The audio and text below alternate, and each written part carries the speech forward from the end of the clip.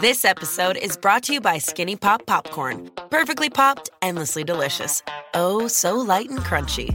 Skinny Pop Original Popcorn is the snack you've been searching for. Made with just 3 simple ingredients: popcorn kernels, sunflower oil, and salt. Snacking never felt or tasted so good. Perfectly popped, endlessly delicious. Give yourself permission to snack and pick up Skinny Pop Original Popcorn today. This episode is brought to you by Paramount Plus. Get in, loser! Mean Girls is now streaming on Paramount Plus. Join Katie Heron as she meets the plastics in Tina Fey's new twist on the modern classic. Get ready for more of the rumors, backstabbing, and jokes you loved from the original movie with some fetch surprises. Rated PG-13. Wear pink and head to ParamountPlus.com to try it free. The National Women's Soccer League kicks off March 16th on ION. Out in front to Williams. It's a new Saturday night destination featuring the best players in the world. Takes a shot, she scores! See the full schedule and find where to watch at IONNWSL.com. This podcast is sponsored by Bang & Olufsen. A concert recording, a new symphony, even your favourite podcast. It matters how it sounds. Peter Bang and Sven Olufsen knew this when they founded their Danish audio brand in 1925, and their vision endures today. For nearly a century, Bang & Olufsen has been pushing the boundaries of audio technology and continues to sit at the forefront of acoustic innovation, because sound matters. Find out more at bang-olufsen.com/classical.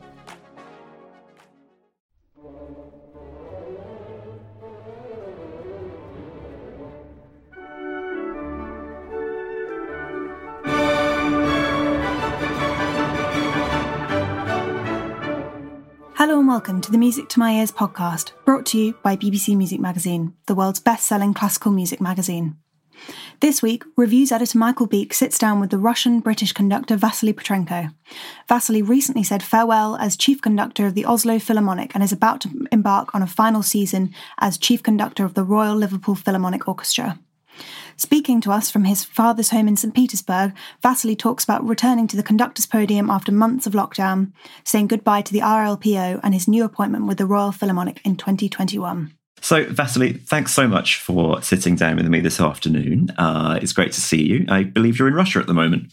Pleasure to be with you, Michael. And yes, I'm in St. Petersburg, or near St. Petersburg, and spending this time here because I was supposed to be in Liverpool conducting this week, but due to the quarantine regulations, I couldn't do it because in UK, this is 14 days since you arrived from the countries which are not on the travel corridor.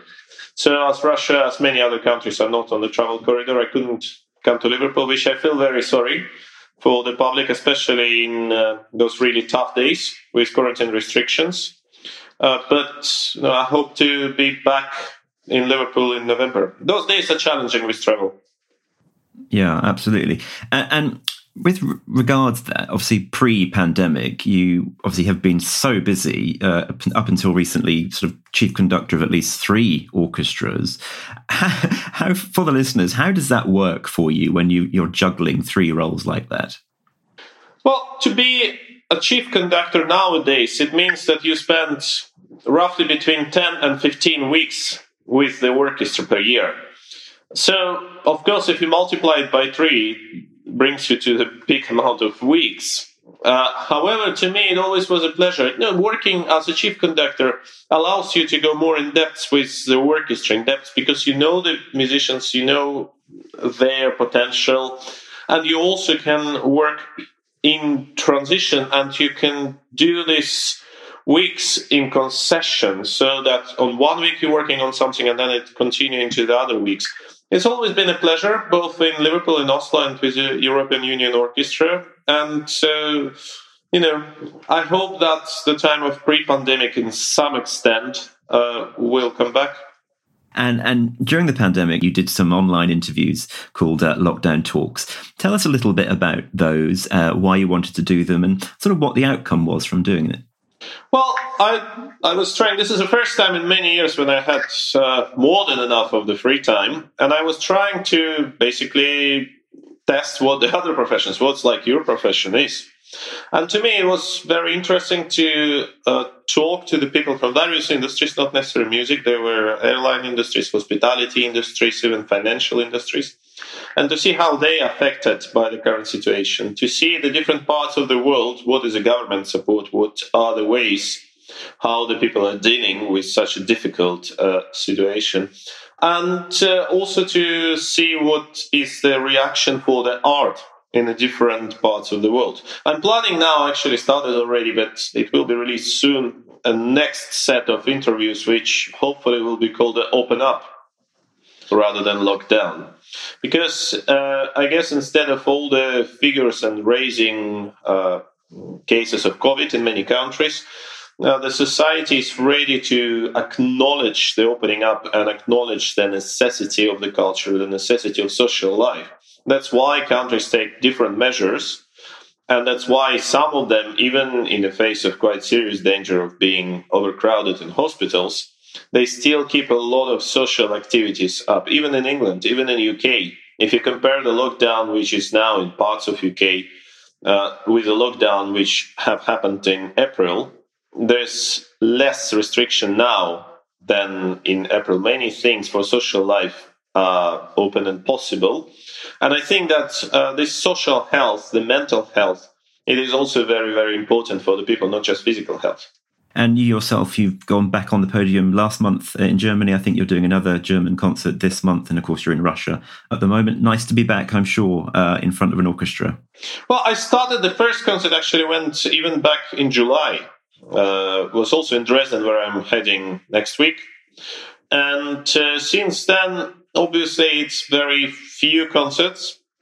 The schedule is full, or was full at least until now, until the January. So I planned to come next week, for instance, to Geneva, which I also can't do.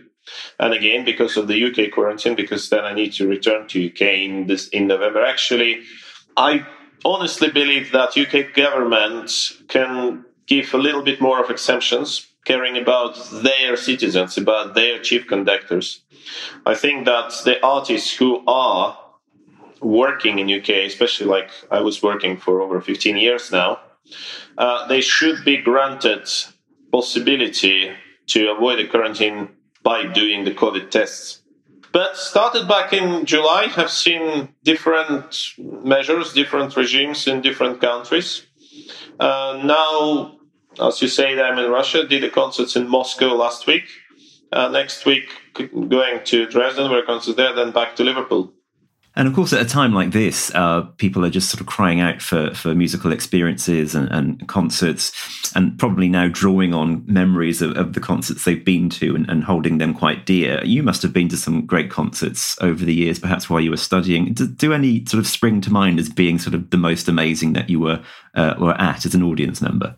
Well, I remember a few concerts which always probably will be stuck in my memory. One of the first concerts which I can acknowledge as a classical music concert. It's probably not the first concert I ever been, but the first I remember. It was one of the last of Mravinsky concerts in St. Petersburg, in Leningrad by then, with Leningrad Philharmonic, and I've been barely 6 years old.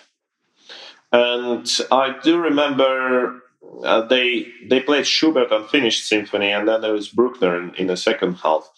And I remember that, to me, Schubert was something, at my 6 years old intellectual level, I probably couldn't understand this intellectual level of Mravinsky and of the orchestra and of the piece. So to me, it was a little bit of a scary experience in some way, because I couldn't understand it. I enjoyed it, but I couldn't understand it. And then Bruckner in the second half, to me, at 6 years old at that time, was terra incognita. So I appreciated the gravity and the grandeur of the symphony. I think it was number 4, if I'm right, but to be honest, I can't remember for sure. And in the same time, I didn't understand it. So it was something really big, really grand, appreciated, but not understandable. I was still excited after the concert. Then I remember Lenny Bernstein with one of the first visits to Soviet Union with New York Phil. And they played West Side Story, obviously, the Swedes, and they, in the first half, they were music of Gershwin, so American music. And to me, this concert is very memorable because we were taught that music is very serious business. And everybody, even still up till now, in Russian orchestras playing everything with very, very serious faces. And then you can see how it's possible to enjoy what you're doing, enjoy being on stage. And of course, Lenny, who was one of the most exuberant and most entertaining person on stage, and I guess off stage. So with him and with New York Phil playing their music, American music, that was very, very special effect.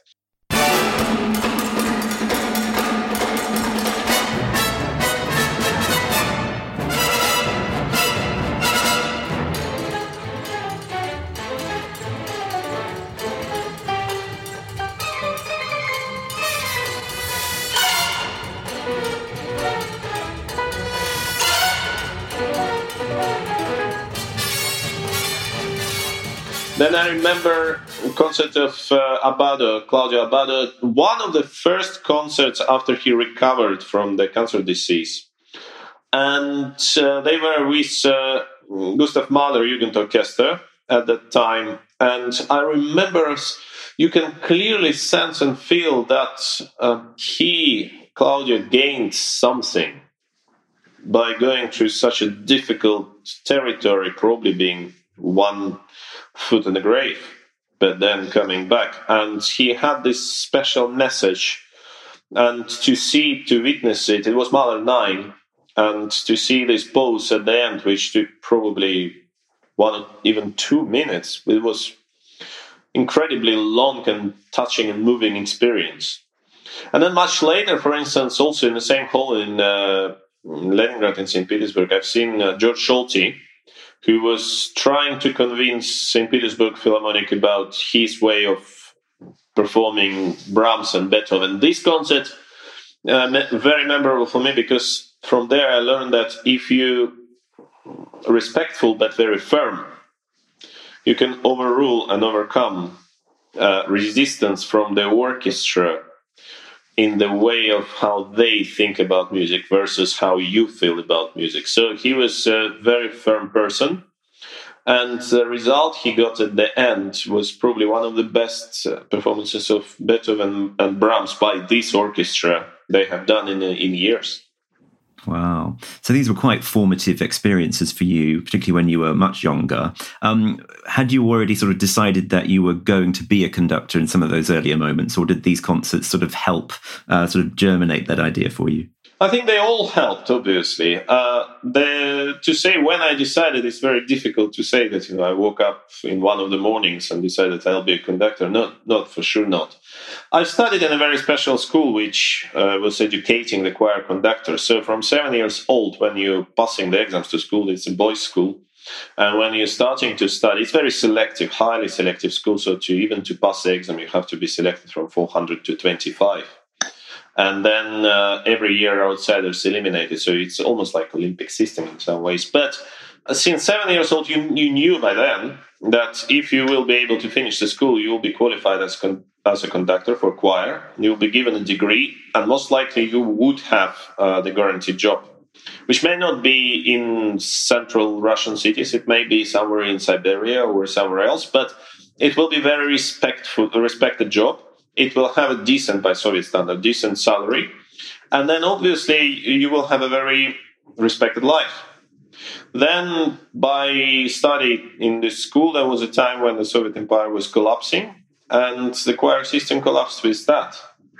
So by the end, we knew that it will be really difficult to find the job for us. As for probably everyone at that time, we're talking about late 80s, early 90s, that was really hard time.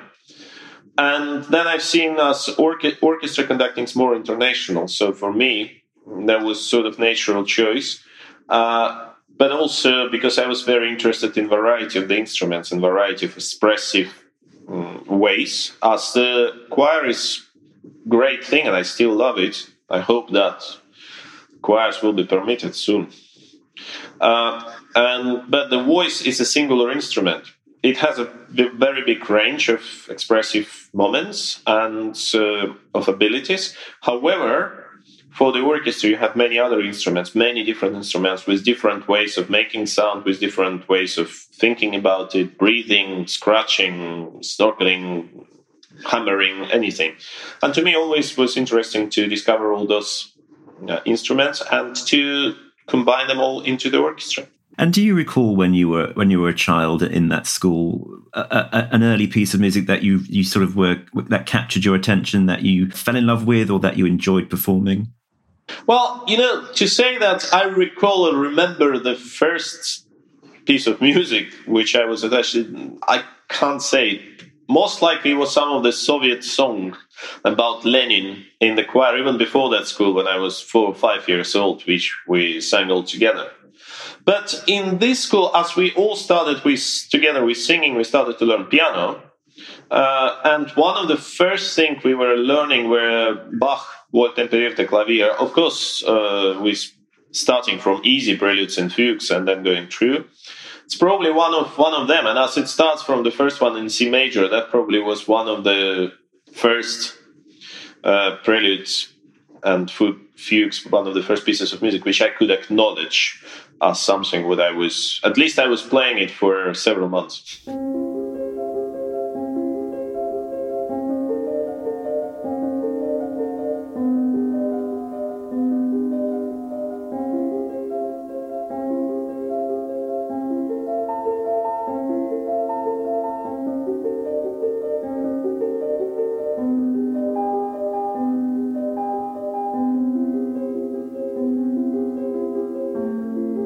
Now, of course, without this pandemic situation, you're actually entering a period of some change yourself anyway, because you've come to an end with your chief conductorship with Oslo Phil, and you're embarking on sort of an ending, if you will, with the Liverpool Philharmonic, and about to then move on to the RPO. How do you feel when you're coming to the end of a long tenure with an orchestra? It must be quite tough.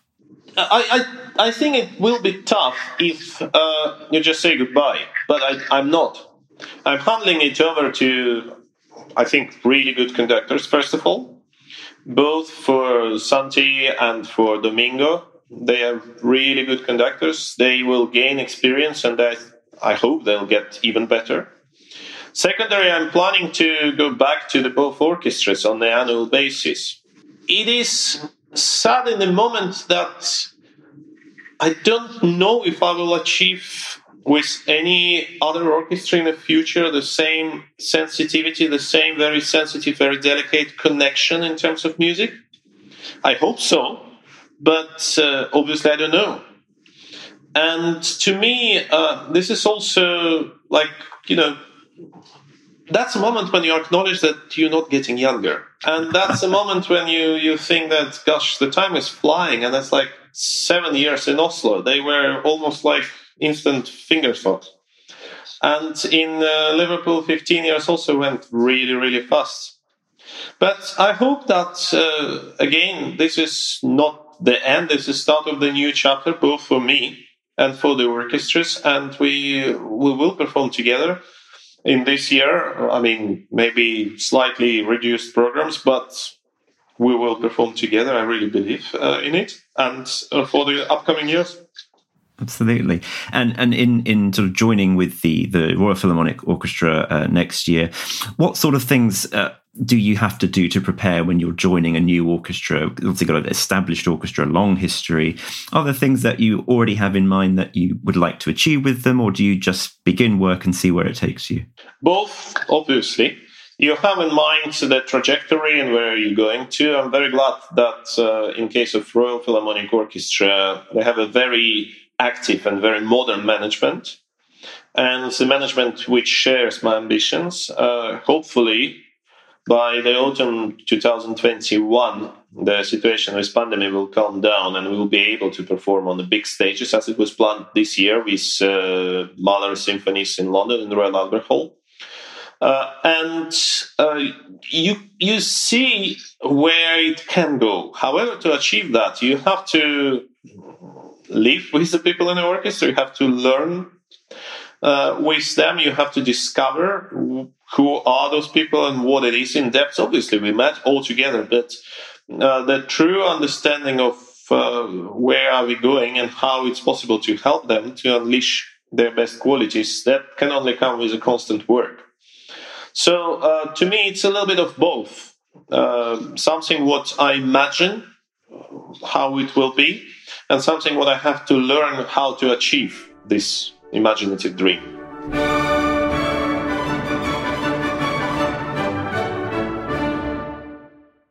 For those listening who have no idea of the difference, what are the differences for you in a role as chief conductor versus music director? To be honest, very little. I think it's just how the titles are called in different countries. Because, obviously in Liverpool I was doing roughly the same job, and in Oslo I was doing the same job. I was organizing the seasons with programs on my programs, and also advising on the programs for the guest conductors and guest soloists. I guess it will be the same in London, and I think it's roughly the same. In America, though, it was a bit different, as the music director also had as obligations a lot of side things, like dinners with sponsors, for instance, or visiting the very special events, etc., etc. But you're doing them anyway in UK or any other country. It's just in America they are part of contract and they're paying for it. They used to, at least. So I don't think there will be many changes on this or that title. And to be honest, for me, for my pride or something, it doesn't matter at all what title this or that. To me, what is important is ability to work with orchestra and ability to perform at its best and at a better level tomorrow than today. Yeah. And in terms of your, obviously the coming season, but the seasons beyond that with the new orchestra, do you have in mind what it is you're going to be performing? Is that sort of set? Are you already reading scores and preparing? Well, it is set, but I don't know if it all will be possible to perform, sadly. It's all set. We tend to plan at least 1.5 years ahead. So now I'm talking to some of the orchestras and promoters about 2023.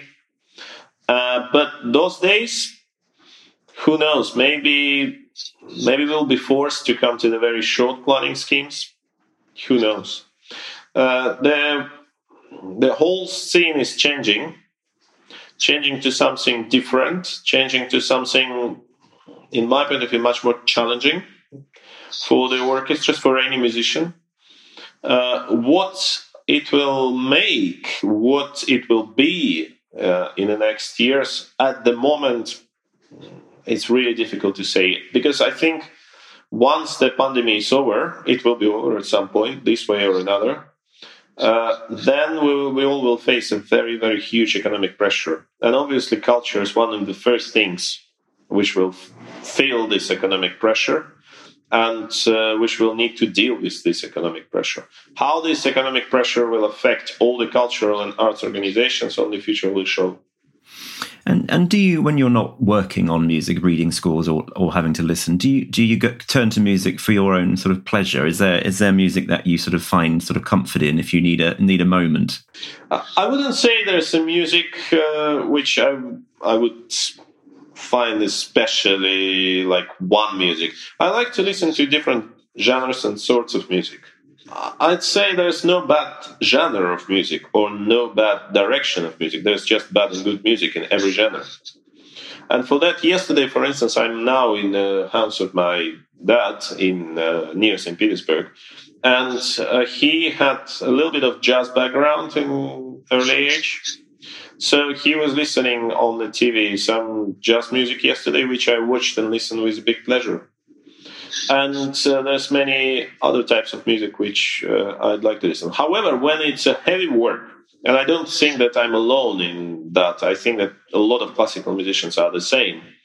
When it's a heavy work schedule, you're trying to have as many silent moments as you can, because your brain's still playing some music. And then you work on rehearsals and on the concerts with orchestra. So you're surrounded by it.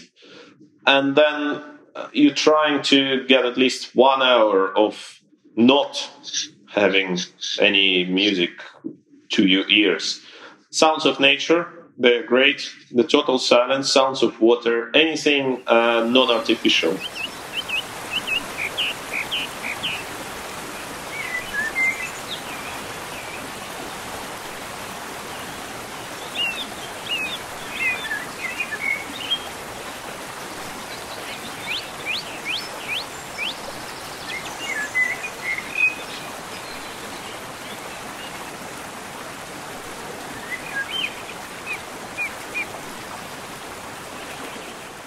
In your job, you're obviously always focusing on the next score, the next project. What's in your head at the moment? What are you sort of focusing on? What are you having to keep thinking about? Well, there's obviously this project in Dresden which I'm focusing on. There's the music of Haydn, but it's cantata, which is unusual story for me.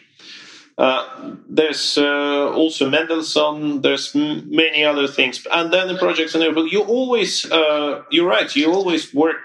In normal days, you work with orchestra on one program and then you study another one for the next week or for the week after next. Sometimes it's 2, sometimes it's 3. Last week for me was actually the first time, and I think first time for the orchestra, if not in all history, but for many years. We played in Moscow Die Große Fuge by Beethoven for the string orchestra. There's arrangement by Felix Weingartner, one of the great conductors of the past. And it's one of the most challenging and demanding pieces for the string instruments. People were always saying that Beethoven was deaf and he couldn't hear what he was writing. I think he wasn't deaf. This piece probably was ahead of its time for at least 100 of, if not more, years. And the amount of dissonance, amount of innovation, amount of ideas in this piece is truly unprecedented.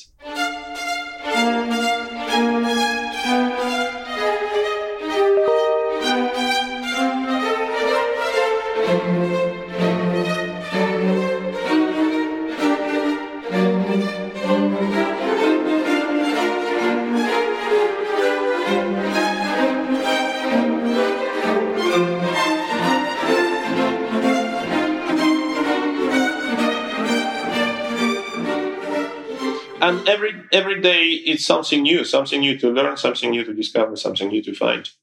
You're a prolific recording artist. You know, you've had some great series with Naxos and Onyx and Lauer Classics with Oslo.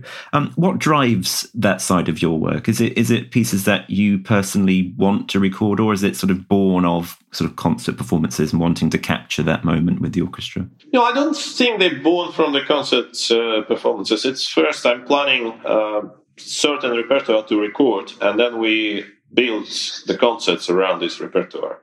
Talking about recordings, I think only in case of Shostakovich cycle, the initiative of it was on the Naxos side.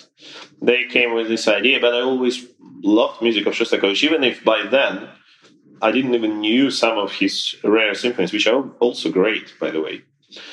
So it's always coming mainly from my mind, but then you obviously should have a collaboration with orchestra because, you know, if you say that, for instance, you want to record a Mahler cycle right now, but someone else just recorded it with orchestra maybe 5 years ago, it might not be a great idea. So you should still collaborate with the musicians, and ultimately it's they sounding. I'm not sounding on recording, and usually you don't see me even just on the picture.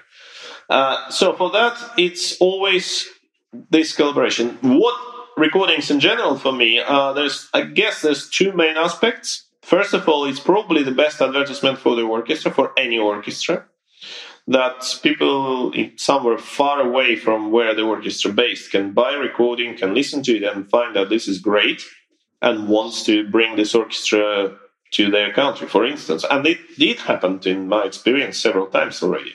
Secondary, for a conductor, it's kind of milestones, because imagine, in 30, 40, 50 years, very few people will remember some of the concerts, if any.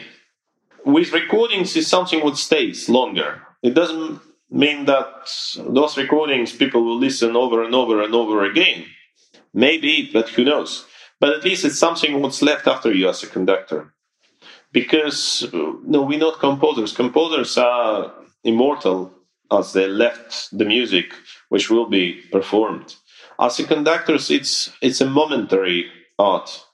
It's a present art. In the past, it's very little we can give to the people. And I think it's very important to leave something for the audience and for the public for generations after. Yeah, so it's a legacy for your work beyond the memories that will be in people's minds after coming to concerts.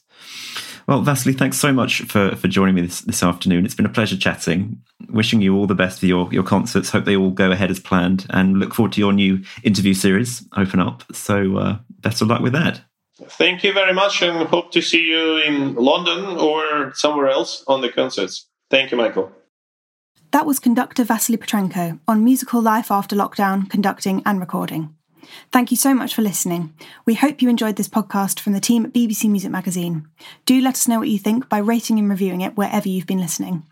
If you want to find out more about BBC Music Magazine, we're available in print and various digital formats across the world. Or you can visit our website, classical-music.com, where you can read about all the latest music happenings, read thousands of reviews, and a good deal more. Thank you to Acast for hosting this podcast, and to our producer, Jack Bateman.